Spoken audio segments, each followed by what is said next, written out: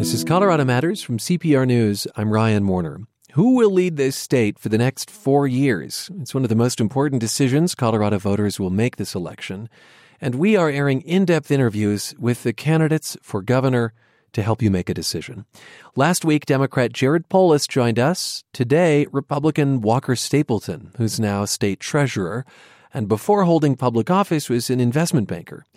As we did with Polis, we'll occasionally pause the interview to add perspective when Stapleton makes a claim about his opponent. Walker Stapleton, welcome back to the program. Thank you for having me, Ryan. I want to note there's been only one Republican governor elected in the last 45 years in this state. You're running in a state that supported Hillary Clinton in 2016. At a recent event, former Congressman Tom Tancredo introduced you as a candidate who will do for Colorado what Trump has done for the United States. Is Tom Tancredo right? I have no idea, but I've said many times that just because an individual makes a decision to endorse me does not, under any circumstances, mean that I endorse all their views or opinions on things. And I'm trying to have as big a tent approach in this race for governor as I've had in two prior statewide races for treasurer. And I'm proud of the fact that over 2 terms as treasurer, I have consistently worked and collaborated with Democrats on some big economic policy legislation for Colorado, like debt consolidation, which totally changed the way we issue debt amongst all of our state agencies except higher ed and the Department of Transportation. And my record of forming the first ever land trust investment board with Senator Mike Johnston, who I consider a friend. So I think I have a demonstrated track record of working on consequential economic policies for Coloradans with Democrats the entire time I've been in office. Now, you say you have no idea. When I ask the question, is Tom Tancredo right about whether you're a candidate who will do for Colorado what Trump has done for the United States? Well, I would say that that's Tom's opinion, and I'm going to let Tom have Tom's opinion, and I'm focused on running to be governor against Jared Polis. Do you like what Trump has done with the country, and do you want to bring that to Colorado? I've said many times during the course of this long, adventurous campaign that I will support the federal government and the president when I think his policies are beneficial to Colorado, such as tax policies that more than 70% of Coloradans have benefited from. If you make $60,000, your federal tax bill has gone down from $1,700 to $100. I think that's consequential. And I will stand up against policies that I think are misguided and make life harder for Coloradans. And I think that's what ultimately Coloradans want, is to elect a leader that will agree with the federal government and work on policies that benefit Colorado and stand up against policies that don't. It's why back in the primary, I said I was concerned about the administration's J-1 visa program for South American students, many of whom come to work in our ski resorts and work the lifts, and why I've been concerned for some time about the tariff policies ever before the policies were announced, or the subsidies. What are you seeing as the effects of those tariffs on Colorado right now? You're seeing huge fluctuations in the prices of wheat and corn. We export more than $1 billion of meat. I think an escalating trade war with China over meat exports, we have about 650 million of meat exports that go directly to China, is something that really hurts our agriculture community. And I think we need to have an end game and end strategy in place when we engage in these, trade negotiations. Otherwise, it just brings economic harm. And I think farmers are willing to have short-term pain for long-term gain. But if you don't have an end strategy, I think it's misguided. So it sounds like you're not seeing an end strategy at this point. No. CPR reporters have traveled the state for the last couple of months talking to people about what's on their minds as we head into the election. And one of the folks we ran into is Rusha Lev of Golden. She's worried about growth. We have thousands of people coming into this state, and we don't have resources for them. And that shouldn't happen in a state where we have the lowest joblessness rate. Walker Stapleton, is Colorado growing too fast? No, I think that one of the great things about Colorado that has been the case has been people love moving here. And a lot of people have moved here from the coast, from New York and the East Coast to California and the West Coast, because we have abundant natural resources and incredible quality of life. And I want people to continue to feel like they want to move and be psyched to live in the state of Colorado. So you'd like to see more folks here? Yeah, the only way we do that, the caveat on that, Ryan, is that we need to manage our growth better. And the only way we manage our growth better is by finding a long-term solution to our crumbling infrastructure and finding attainable housing. And I use the term attainable versus affordable because what may be affordable for somebody in the metro area on a certain salary may not be attainable for somebody in western Colorado or down in Pueblo. And those are the two priorities that I will first address as governor: fixing our crumbling infrastructure over the long term and making housing more attainable for young people that are moving here. Let's unpack that to roads. You oppose a sales tax measure on the ballot this year, backed by the Denver Metro Chamber of Commerce. You support a bonding proposal called Fix Our Damn Roads. Is there something above and beyond that ballot measure you think is the right way to address what you call crumbling infrastructure? Yes, absolutely. And the reason I don't support the sales tax measure that the Chamber of Commerce is pushing is that only 40 cents on the dollar will actually be spent on roads and bridges. And this is, you've touched on something that is a difference between myself and Congressman Polis. Congressman Polis talks a lot about multimodal transportation, public transit, and mountain biking and road biking lanes. And I think that our infrastructure problems are so acute that the precious money that we have to dedicate to this should be dedicated entirely to roads and bridges until we solve our problems. Let's pause here. It's true that Stapleton's Democratic opponent supports alternative forms of transportation, but Jared Polis is not a fan of the sales tax we just talked about. He told us he doesn't personally support it, but would implement it if it passes. Polis says he doesn't think it's the right way to raise money for infrastructure.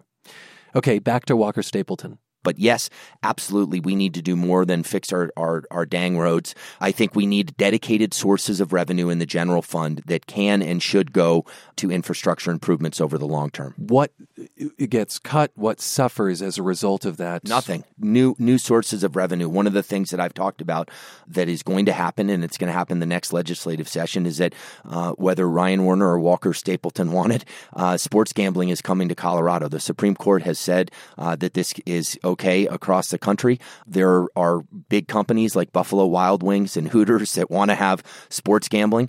And I think we can effectively, the way it's worked in other states is they tack on a 10% or 15% tax on the revenues of sports gambling and dedicate it to infrastructure improvements. And I'm advocating for that. Could you do that with the legislature's help? Simply say that money will go here? Yeah, absolutely. Oh, right. And there'll be legal challenges like there always are about whether it's a tax or a fee, but that is an example of a dedicated source of revenue. And whether there would have to then be a vote under the Taxpayer Bill of Rights. Okay, and to the idea of attainable housing, what role can a governor play in that? A couple different roles. I think state government can be a valuable catalyst for creating more housing. We have a supply and demand problem. As somebody who has a background in economics, it's a simple supply and demand problem, but we haven't done a good job of fixing it. First of all, I think we need meaningful construction defects reform that we have not had, and that includes the right to cure for a builder over a 90 or 120-day period. If what they so build that they is don't not have to fear. satisfactory That's right. to the people living in there. Well, and if you're building, Ryan, a 300-unit condo development, chances are you're going to find a wire that's misplaced in a bathroom. The developer should be able to cure that over a 90 or 120-day period without the threat of litigation. And that has stifled the development. If you look at what's happened in Denver, for instance, last year we had about half the residential condo permits pulled than we had 10 years ago, even though the population has gone up by more than 1 million people. That's number one. Number two is I think a governor can work with CHFA on the tax credit process, which is Colorado antiquated. Housing Finance Association. Sorry. Colorado Housing and Finance on the tax credit program, which is somewhat antiquated, which is very badly backlogged, so that if a developer is willing to put a portion of his or her development towards affordable housing, they can have as fast and effective an approval process as possible. Very briefly, what evidence do you have that construction defects reform will actually unleash the condo market? The evidence that I have is that if we had meaningfully fixed it, I think that we would have more supply on market. But that's not evidence. That's what you think. I think that is anecdotal evidence of a problem not being fixed. I think that a lot of condo developers are not developing because of the threat and fear of lawsuits, and a lot of the legislation has unfortunately been watered down by different interests, home builders versus condo builders. And I think it's absolutely the case that we would have more condos being built if we remove the threat of litigation. On the subject of growth, Denver is a finalist for Amazon's second headquarters, which would bring an estimated 50,000 workers to the area. Do you want Amazon here? Yes or no? I'd like to have them here. You would? Yes. Okay. What concerns would you have about their coming? The concerns are, do we have the infrastructure capabilities and workforce housing that would make us competitive? And I think that there's deep and large questions around whether I could answer yes to that question. But in a perfect world, would I like them here? Absolutely. They are high-paying jobs. They stimulate our economic growth. They are a catalyst to economic growth. And I'm not for us giving Amazon handouts, but I'm for them getting the exact same tax credits that businesses that are of a smaller or medium-sized nature would receive. My guest is the Republican candidate for Colorado Governor Walker Stapleton. We'll take a break, but before we do, something to clarify. He said under President Trump's tax cuts that someone who earns $60,000 would see their tax bill shrink from $1,700 to just $100. We found an example where that's true for a married couple with 2 children. The tax liability for anyone else with that income would depend on a whole range of factors. All right, after a break, what would happen to Medicaid patients if Stapleton is elected? He says Democrats are using a scare tactic when it comes to this issue. You're with Colorado Matters from CPR News.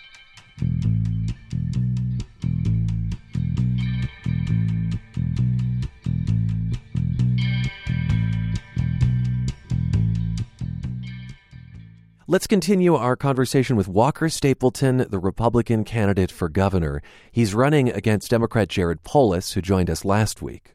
Let's talk about health care and another issue that came up on our road trip, Walker Stapleton. This is from Gail Knapp, whose family farms cantaloupe in Rocky Ford.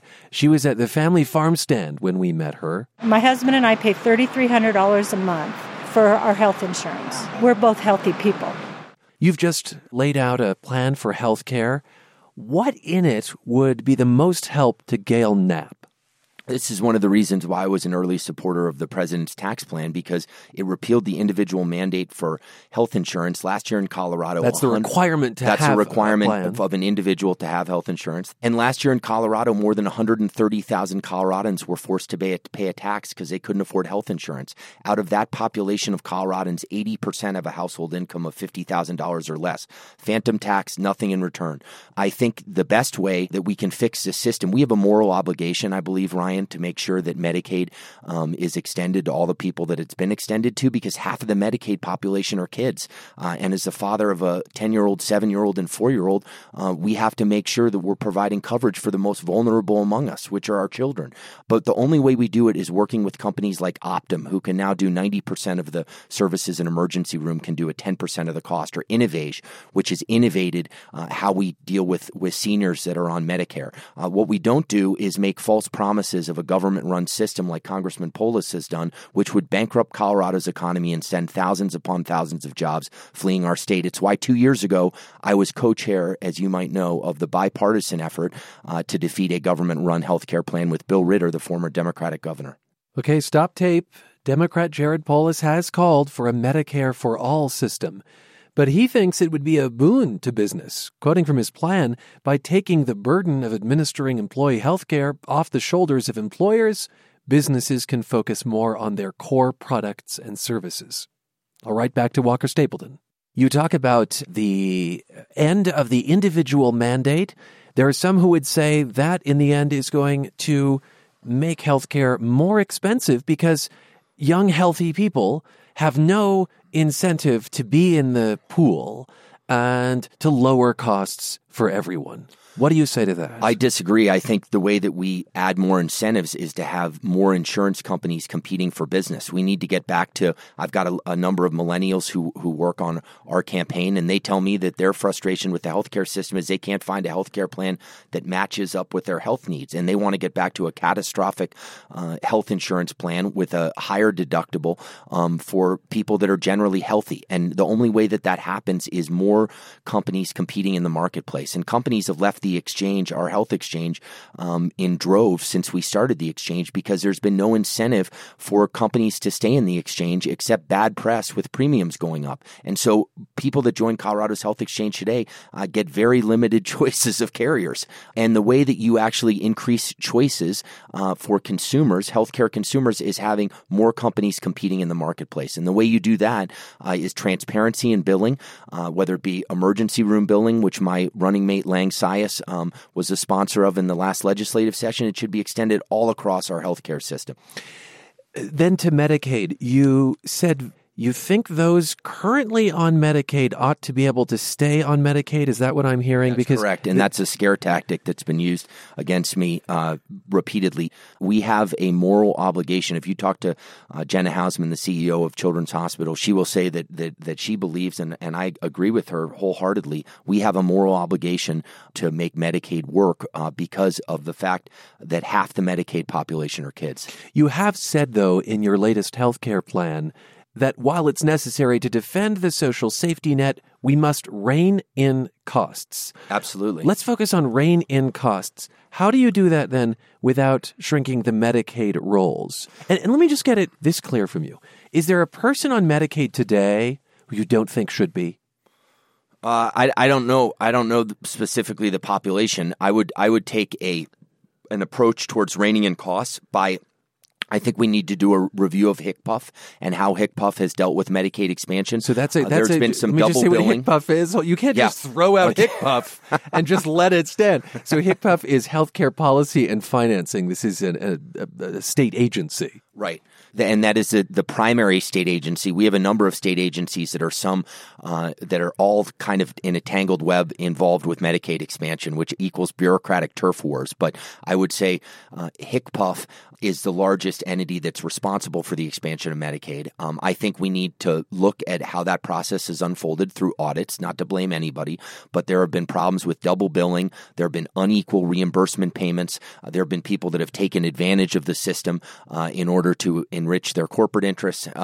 Because when you have the government as the backstop payer, you may not act in the best interests of the patients. And so reviewing how HCPF has managed Medicaid expansion in Colorado is incredibly important to reining in costs, and transparency in billing is incredibly important. One more time, Walker Stapleton, is Medicaid the right size in terms of the number of patients that are on it in Colorado? I don't think that that's the right question to ask. The right question to ask is how do we make it?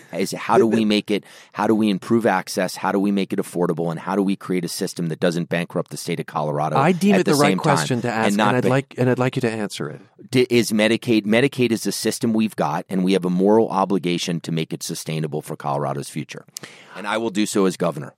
To education, you've been quoted as saying that you're adamantly opposed to the tax increase, concentrated mostly on the wealthy, to pay for schools. Right. A tax increase, by the way, that my opponent, even though he's running for governor, won't take a position on, which is very mystifying to me, how Congressman Polis could not take a position on Amendment 73, which is one of the biggest ballot amendments that voters will have a chance to deal with. Let's pause again. Stapleton's characterization isn't quite right. Democrat Jared Polis told us that he's uncomfortable with 73 because it's a state constitutional amendment, which Polis thinks limits government's flexibility. As for why Walker Stapleton is plainly against it, I oppose it because it is a progressive income tax that won't fix K-12 education. When I was the leader of the effort to defeat Amendment 66, which was the largest proposed tax increase for K-12 education. This, too, was a statewide tax increase. Statewide tax increase a couple years ago. I debated my good friend, Mike Johnston. He also ran for governor on the Democratic side this year. I love the context you provide. I opposed that because the money wasn't going to get into the classrooms, and this money from Amendment 73 reminds me of 66 a couple years ago because the money isn't properly earmarked. The only money that is earmarked goes to children that are special learners with disabilities, and that I am in favor of. But money that doesn't get earmarked when it hits the school district level may end up not in the classroom where it belongs. Why haven't you released your tax returns? Well, I've been totally transparent with my taxes, much more transparent than Congressman Polis has been. How can you say that if you haven't released any of your returns? I said because when I became the treasurer of Colorado, I set up a blind trust. I was involved in taking a public company private at the time. I put my assets in the blind trust, and the whole spirit of a blind trust is to avoid conflicts of interest with other financial institutions that I dealt with as a treasurer. I actually talked to Governor Hickenlooper. What does this have to do with your tax returns? Because a blind trust, the tax returns are not subject to being released. And so it violates the whole spirit of a blind trust if the tax returns from a blind trust are released. There's nothing in a blind trust that says you can't release your taxes, is there? Yeah, absolutely. Because if you release the taxes, then the trust doesn't become blind anymore. And you say that you've been more transparent than Jared By Polis, far. but he's released 7 years of his tax returns. That was when he ran for Congress. That's right. But he hasn't released any of his tax returns during the decade that he's been in Congress. Throughout this campaign, you have cast yourself as a champion of righting the ship when it comes to PARA, the Public Pension Fund. It was facing a $32 billion deficit. Lawmakers sought to address that gap in the last session with a late-night vote. Here's what you told us during the primary. I wanted to try and get the best deal possible, and until the last minute possible. I was not physically even at the legislature. I think I was asleep by the time they finally passed the deal, which was 30 minutes prior to midnight. And that was my poor attempt at humor. It didn't sound like you were joking. I was awake. I was awake. I was in touch with the people that were involved in the bill. But I didn't want to politicize. Why did you tell us you were asleep? Because I've made a lot of jokes about if it's raining and our transportation problems. It makes sense to stay in bed. I've had poor attempts at humor that my wife has reminded me many times. And so but you say I was not physically even that's at the true. legislature. That's absolutely true. Well, how is the champion of PARA reform not at the legislature? Because I was an announced candidate for governor, and I found it hard to deal with this issue as the treasurer of Colorado when I haven't been an announced candidate for anything. And the truth of the matter is, from a practical standpoint, when you're an announced candidate for governor, you're going to politicize a process, and this process was too important to politicize. During the primary, you spent over $1 million of your own money on the campaign. Most people would probably think that's a whole lot of money.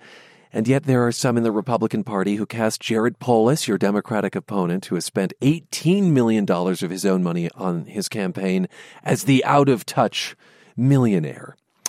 Is that a bit of a disingenuous claim to make? Not at all. He spent 20 times what I've spent on this race. So you're comparing a mountain to a molehill. In terms of personal resources, Jared has spent. Jared has spent more money. Minus Jared Polis. You're not poor, Walker No, Staple. I just wonder if it's a disingenuous claim to make. I'm successful. I am proud to be a successful businessman and will be after my adventures in elected office and public service. And I don't disparage anybody who's successful, but I think it's important to understand the underlying facts here. And the underlying facts are Jared has spent more personal resources, more than $20 million, than has been spent by Republicans and Democrats combined in the history of prior Colorado governor's races. Now, that doesn't mean money isn't pouring into this race from the outside. Recently, it was reported that Americans for Prosperity, a political advocacy group backed by the Koch brothers, will be investing in your campaign, perhaps to the tune of as much as $1 million. While it sounds like that money might be welcome when you look at what your opponent is spending, I wonder what kind of influence comes with a sizable contribution like that. Probably the same kind of influence that comes from Good Jobs Colorado, which is being backed by checks from George Soros, a wealthy international financier, and Tom Steyer, a billionaire from San Francisco. Okay, so let's talk about it. What have you had conversations with the Koch brothers about what they might want with that money? None. Zero. You've not sat down with either of the Kochs in this not. campaign? I have not, and I don't think they could pick me out of a lineup. Really? No. They're going to spend $1 million in a campaign. You don't think they recognize the candidate? I am not part of their process, and I have never sat down. I don't think I've ever had a conversation with either of them. These next questions are going to sound a bit like a job interview, which this is, I suppose, the ultimate form of one. What is your greatest leadership strength, and what's your greatest weakness? My greatest leadership strengths, I think, is having run a publicly traded real estate company. I never remember asking somebody if they were a Democrat or Republican. That would be a weird thing for an employer to do. That would be. But the fact of the matter is that's how people make a lot of decisions in public policy, and I think it's a bad way to go about things. I'm a data-driven person. I deal a lot with numbers, and I'm proud of the fact that I've dealt with numbers and look forward to dealing with numbers a lot as governor, because I think numbers are hard to politicize, and they illuminate truths in our system. And you did not jump in with your my weakness. Yep. Well, I would say the weakness is that I wish in dealing with the pension system it had not become as politicized as it has been. We this had isn't no like a ability weakness. to do it. That sounds like a fact that something got politicized. Well, I'd say it's a weakness because it relates to my style at the time and how I chose to perhaps go about something in a way that could have been maybe less bombastic and maybe more empathetic to the people that I was talking about, which are our public workers. We are making room for the personal in this conversation, not just the political. I understand you have a great love of jazz. You traveled to New Orleans, I understand, for the jazz scene there, and you've supported groups that help musicians stay sober when they're on the road. Yes. I've been really involved and passionate about music. I've gone to see music with both Governor Hickenlooper and Mayor Hancock in New Orleans, in fact, and right here in Denver at Dazzle Jazz, which is by far my favorite jazz club in Denver. A little plug for Dazzle Jazz. And I wonder what the folks at Jazz at Jack's are going to think about that. And I was sorry about that, but I was involved in efforts right after Katrina to help rebuild public school music programs, and have been involved in a lot of nonprofits down there. And it's a huge passion of mine. I've been to Jazz Fest nearly 20 times over the years, and I have my basement, which is where all my artifacts are relegated to now that I'm a married father of 3 young kids. I have a lot of music memorabilia, including a prized autograph from Joe Henderson, one of the most amazing tenor sax players. I've got all sorts of different stuff. I went to see Miles Davis as a kid in Dizzy Gillespie with my jazz band. I played a Stradivarius trumpet that I still have. That's a silver trumpet that's in my luggage closet. So I love music. Why don't we end on a jazz song? What would you pick? I would pick Shade of Jade by Joe Henderson. Walker Stapleton, thanks for being with us. Thank you so much, Ryan. I appreciate you.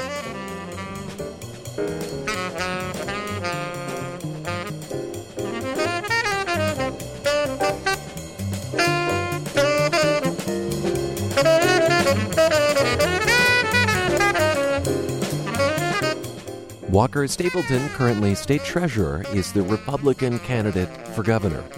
At CPR.org, you can hear my conversation from last week with the Democrat in the governor's race, Congressman Jared Polis. This is Colorado Matters from CPR News. For a century, people in southern Colorado voted mostly for Democrats. That changed in the last presidential election. Why?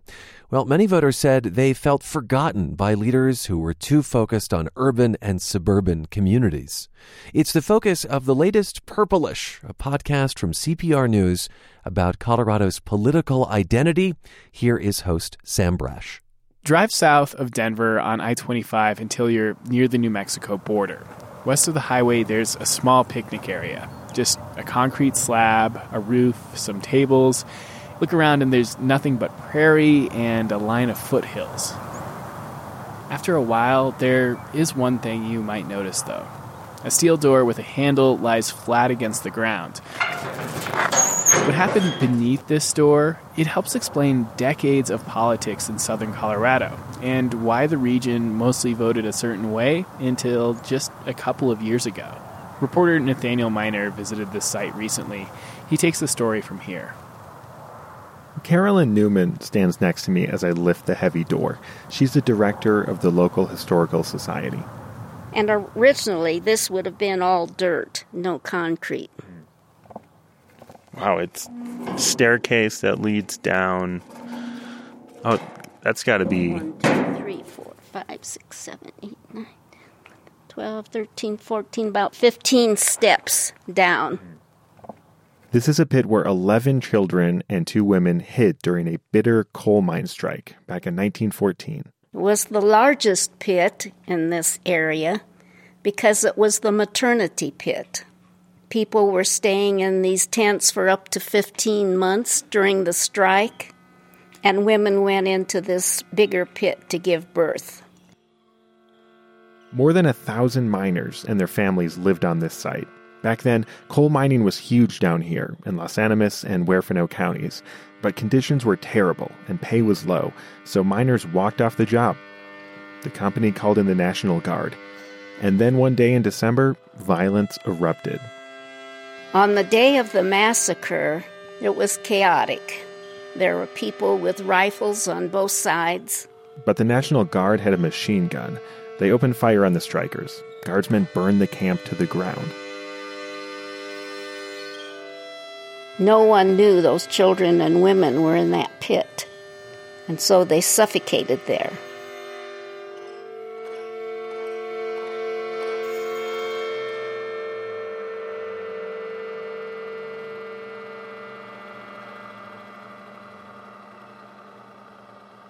About 24 people died in what came to be known as the Ludlow Massacre.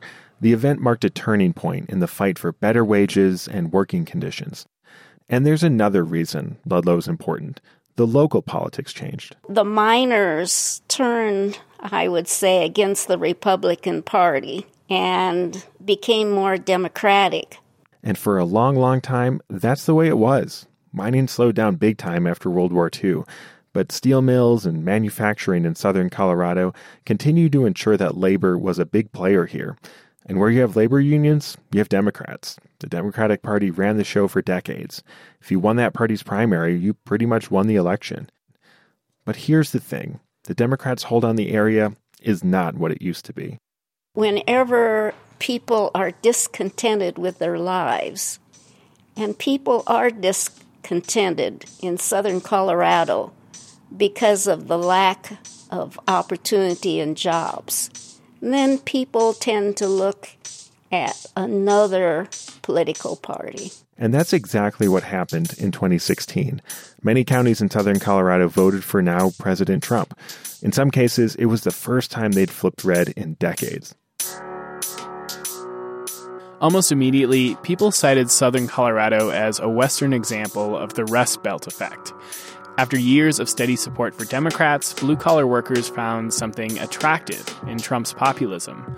So this week on Purplish, we're going to look at the costs of political neglect. What happens when a place feels forgotten? And what might that mean for the midterms and beyond?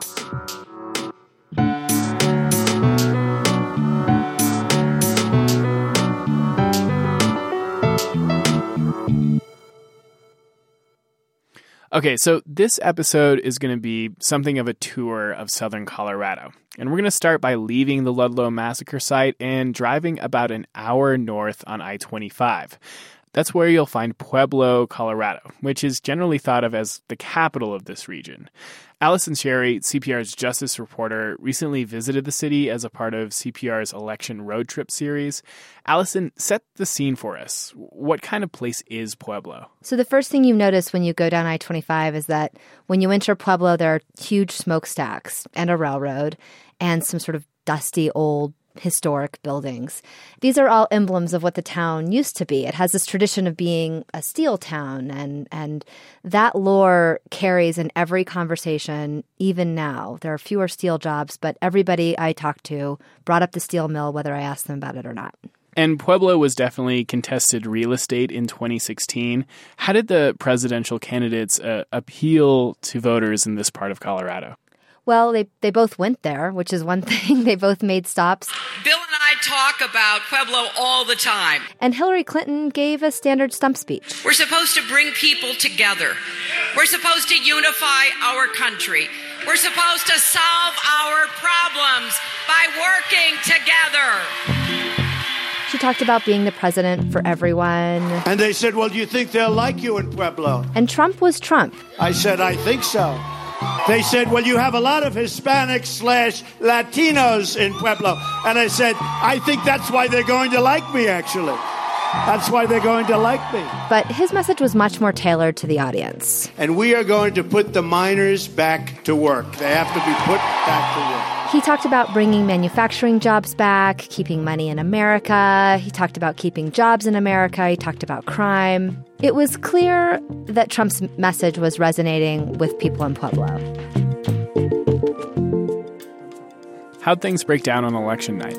Clinton won Colorado by 5 points, but in Pueblo County, it was too close to call on election night.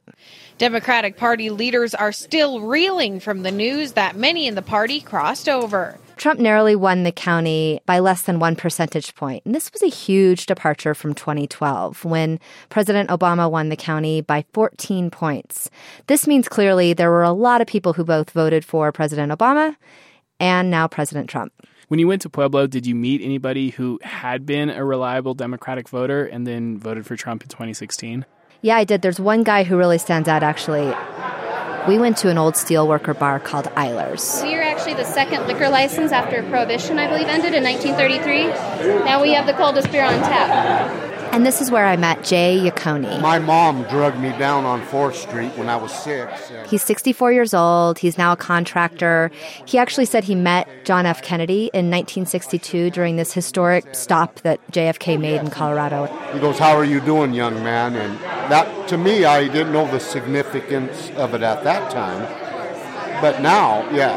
And I was a Democrat probably most of my life. And he voted for Obama twice. Obama was the coolest president we've ever had. What did he say appealed to him about Trump? Well, he said he doesn't really like Trump as a person. Trump is not presidential. He's mean. It's like they said on TV. He runs it like a mob boss. But that the U.S. was doing too much abroad, too much money was going out, and really that there just needed to be a refocus on problems at home. He said he wanted to keep the money in the United States again, giving Pakistan $10 billion a year. I feel we were hungry too. We needed to keep that money. And how does Yaccone feel about that vote today? I think he still feels good about it. I mean, he actually was a little sheepish, saying, he doesn't love the president, but he likes where Pueblo is going, and he likes where the United States is going. It seems like Pueblo's building 100 new houses a month out in Pueblo West. Yeah, and I work in that business right now, so for us, it's really good. As a contractor, he's been getting work. He's not sure if that's totally because of Trump, but he doesn't think that Trump has hurt the economy. Okay, so among the people you talked to, is this guy, Jay Yaccone, representative of Democrats and Democratic voters who ended up voting for Trump in 2016, or is he more of an outlier?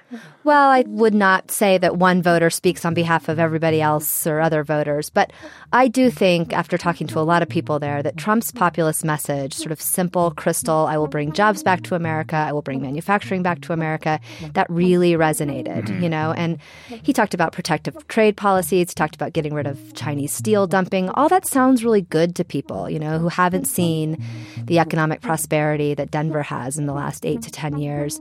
And I think that's still the case. People may not like Trump personally. They don't like his tweeting and all that. But they still feel like some of his policies are personally benefiting them. And this is a story we're somewhat familiar with, right? Not necessarily always from Pueblo, but from places like Pennsylvania and Wisconsin and Ohio, Yeah. these Rust Belt states where Trump won and a lot of people swung from Obama to Trump.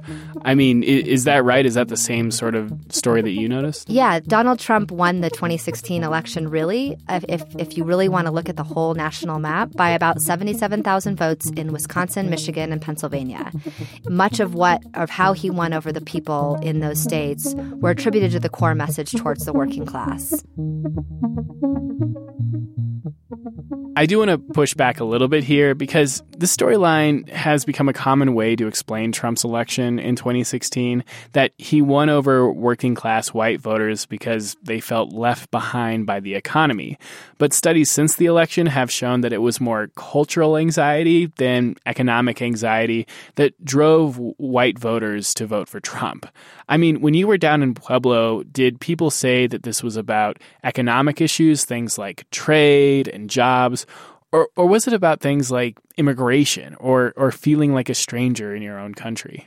Well, I mean, I guess I know that narrative, but I think we should first point out that Pueblo is a majority Latino town, and I never really got a sense from talking to people in both parties that, the reason why Trump won and not Hillary Clinton was because of something to do with race. But I think your broader point about the cultural divide is sort of true, that in smaller towns and rural areas, that there's just not this feeling of, moving forward. A lot of Pueblo doesn't have sort of the intellectual industry that Denver does or Boulder does. They don't have the defense industry that Colorado Springs does. So they're small business owners. They work in the service industry. They work in manufacturing, and they live more hand to mouth. They live more subject to the whims of the economy. And I think much of what had made those communities thrive for generations has been sort of broken up or changed or moved away. And to the extent that Democrats weren't speaking to those anxieties, that's a cultural piece. I think that's true. Okay, so if Democrats in Pueblo share these sorts of more rural perspectives on politics, what does that really mean? What issues do they say make them different from Democrats in other parts of the country or even other parts of Colorado? Well, they're a little bit more socially conservative. There are a lot of Catholics. There's a lot of pro-life Democrats down there. And, we talked to the clerk and recorder, Bo Ortiz. He's a staunch Democrat. He has photos. He even has a painting of Obama over his desk. We're very different Democrats than Denver and Boulder. As you know, we love our guns. We're all hunters, and, I'm a hunter. My son's a hunter. I remember riding through the east side with the 12 gauge on my bike so I could go kill doves. After the Aurora Theater shooting, when the Democratic state legislature passed a new gun law, Puebloans actually recalled one of their elected officials over that vote. I would say Pueblo Democrats know they're different, and they know they don't feel represented, and they're willing to go against their own party if they feel like someone else is better. And does that feeling of being politically neglected bleed over into local politics? Like, are Democrats struggling on a local level, or is it more at a state and national level? Democrats still far outnumber Republicans in voter registration, and they still tend to elect Democratic office holders. In fact, a lot of times there's not even a Republican who decides to run in some of these local offices. So I think there may be a perception that state and national politicians are more focused on urban corridors, and that was something that local Republicans recognized as a big political opportunity. When I was in Pueblo, I went to the state fair. Lucy Pet's surfing and stunt dog shows presented by Pueblo Toyota and Swifty Swine Racing Pigs. And that's a big deal in Pueblo. It's every year. Everybody talks about it. Everybody goes. From Denver, people go down. I ran into the GOP county chair, Marla Reichert. And, what's interesting about her is 2 years ago, she was not the GOP county chair, but she's still widely credited for flipping the county from blue to red. And she was in a great mood when I talked to her. She was handing out donuts, sitting underneath this big poster board that talked about all of Trump's accomplishments, getting out of the Paris Climate Accord, and the tax cuts package. I think people voted in the last election for their family and their own individual economic well-being.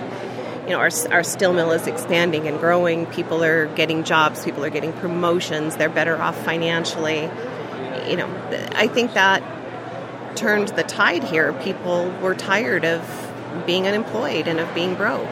The point is, I think people in Pueblo have spent a long time feeling ignored, when it comes to politics and the economy. And Trump saw that. That's what local Republicans saw. Trump saw it. And by listening to these voters, speaking to their values, speaking to their anxieties, they've been able to break through that Democratic firewall. Well, the latest episode of Purplish continues tomorrow. We'll head out of Pueblo into some really small towns where it turns out feeling ignored and neglected is relative. You can subscribe to Purplish wherever you get your podcasts, and you can hear it through Election Day on Colorado Matters. We have a cool opportunity for a Colorado musician. Maybe you know that each winter we do a big holiday show on stage in front of about 1,000 people, with many thousands more in Radioland. Well, this year, we're leaving a space in the lineup open, and it might just be for you or your band. Show us what you've got, and you might land a spot at the Colorado Matters Holiday Extravaganza, which tapes in November. Find out how to enter right now at CPR.org. That's CPR.org. Okay, moving along. There are now more than 90 distilleries in this state, and whiskey seems to be the darling among spirits here. Coloradans in particular love this stuff, leading to huge sales growth. CPR business reporter Ben Marcus gives us a taste of what's happening. It's happy hour at Avenue Grill in Denver's Capitol Hill neighborhood. The bartenders are dressed in these clean, classy uniforms. They look like they could have been working the bar 100 years ago. This seemed like as good a place as any to meet this guy. My name is Ryan Negley. I am in title. On my business card, it says raconteur of spirits and libations. I sell whiskey. For Vapor Distillery. Negley is also president of the Denver Whiskey Club, and he's kind enough to not shame me for getting ice in my expensive whiskey. State tax records show that spirit sales are up a whopping 35% since 2010. Hard liquor sales have grown more than 3 times faster than beer in that time, and it's whiskey that's driving the increase now. Vodka crushed the entire 80s and 90s. Like, they destroyed it. And it's somebody else's turn now, is what it comes down to. Liquor tastes cycle somewhat dramatically. What's big now probably won't be big 10 years from now. But it's also more than that. For the whiskey connoisseur, there is a dazzling array of brands to choose from. Whiskey is a really big adventure, and I've had that one, now I gotta have that one, and that one, and that one, and that one. Now, there's one over there, I haven't had it, I gotta have that too. Negley says this comes at a time when consumers want a variety of artisanal and local brands generally, the same impulses that drive the demand for small local beer or farmers markets. Negley's an unabashed whiskey evangelist. Ron Vaughn takes a more sober view. He runs Argonaut Wine and Liquor, just a few blocks from Avenue Grill. He says whiskey is driving liquor sales growth. Particularly here in Colorado, because we have so many distilleries in Colorado also that make great whiskey, and so it's competitive for the out-of-state brands even. Vaughn's been in the liquor business for a long time, and he says the shift to whiskey has been dramatic. 10, 12 years ago, you couldn't give brown spirits away. And then people started tasting them and understanding the uniqueness. Vaughn credits the explosion of restaurants in Denver, many offering cocktails that people want to recreate. So much so that Vaughn has started to package whole drink kits for Manhattans or Old Fashions. Whiskey's had a run, but given the cyclical nature of liquor, could it be on the downswing soon? Oh God, I hope not. Back at Avenue Grill, Negley is appalled that I'd even suggest such a thing. Whiskey's still on the rise. So we're a ways from even hitting the peak. American whiskey alone accounted for $3.4 billion in U.S. sales last year and helped to drive record exports, too.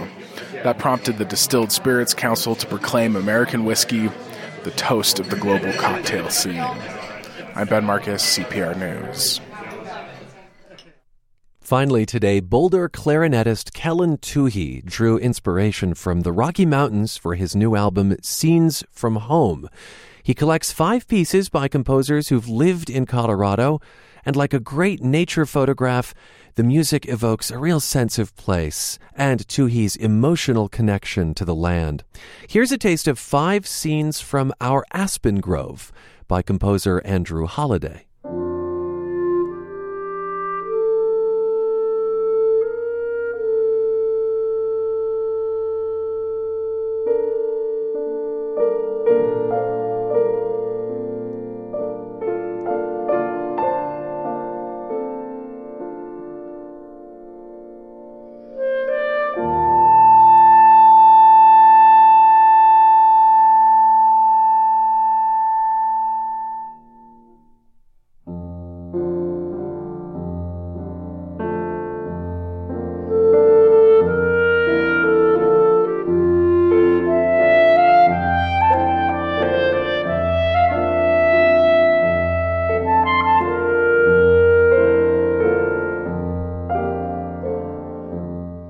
Boulder clarinetist Kellen Toohey, accompanied by pianist Suyun Kim. The track is 5 Scenes from Our Aspen Grove, off Toohey's new album, Scenes from Home. Thanks for spending time with us. I'm Ryan Warner. This is Colorado Matters from CPR News.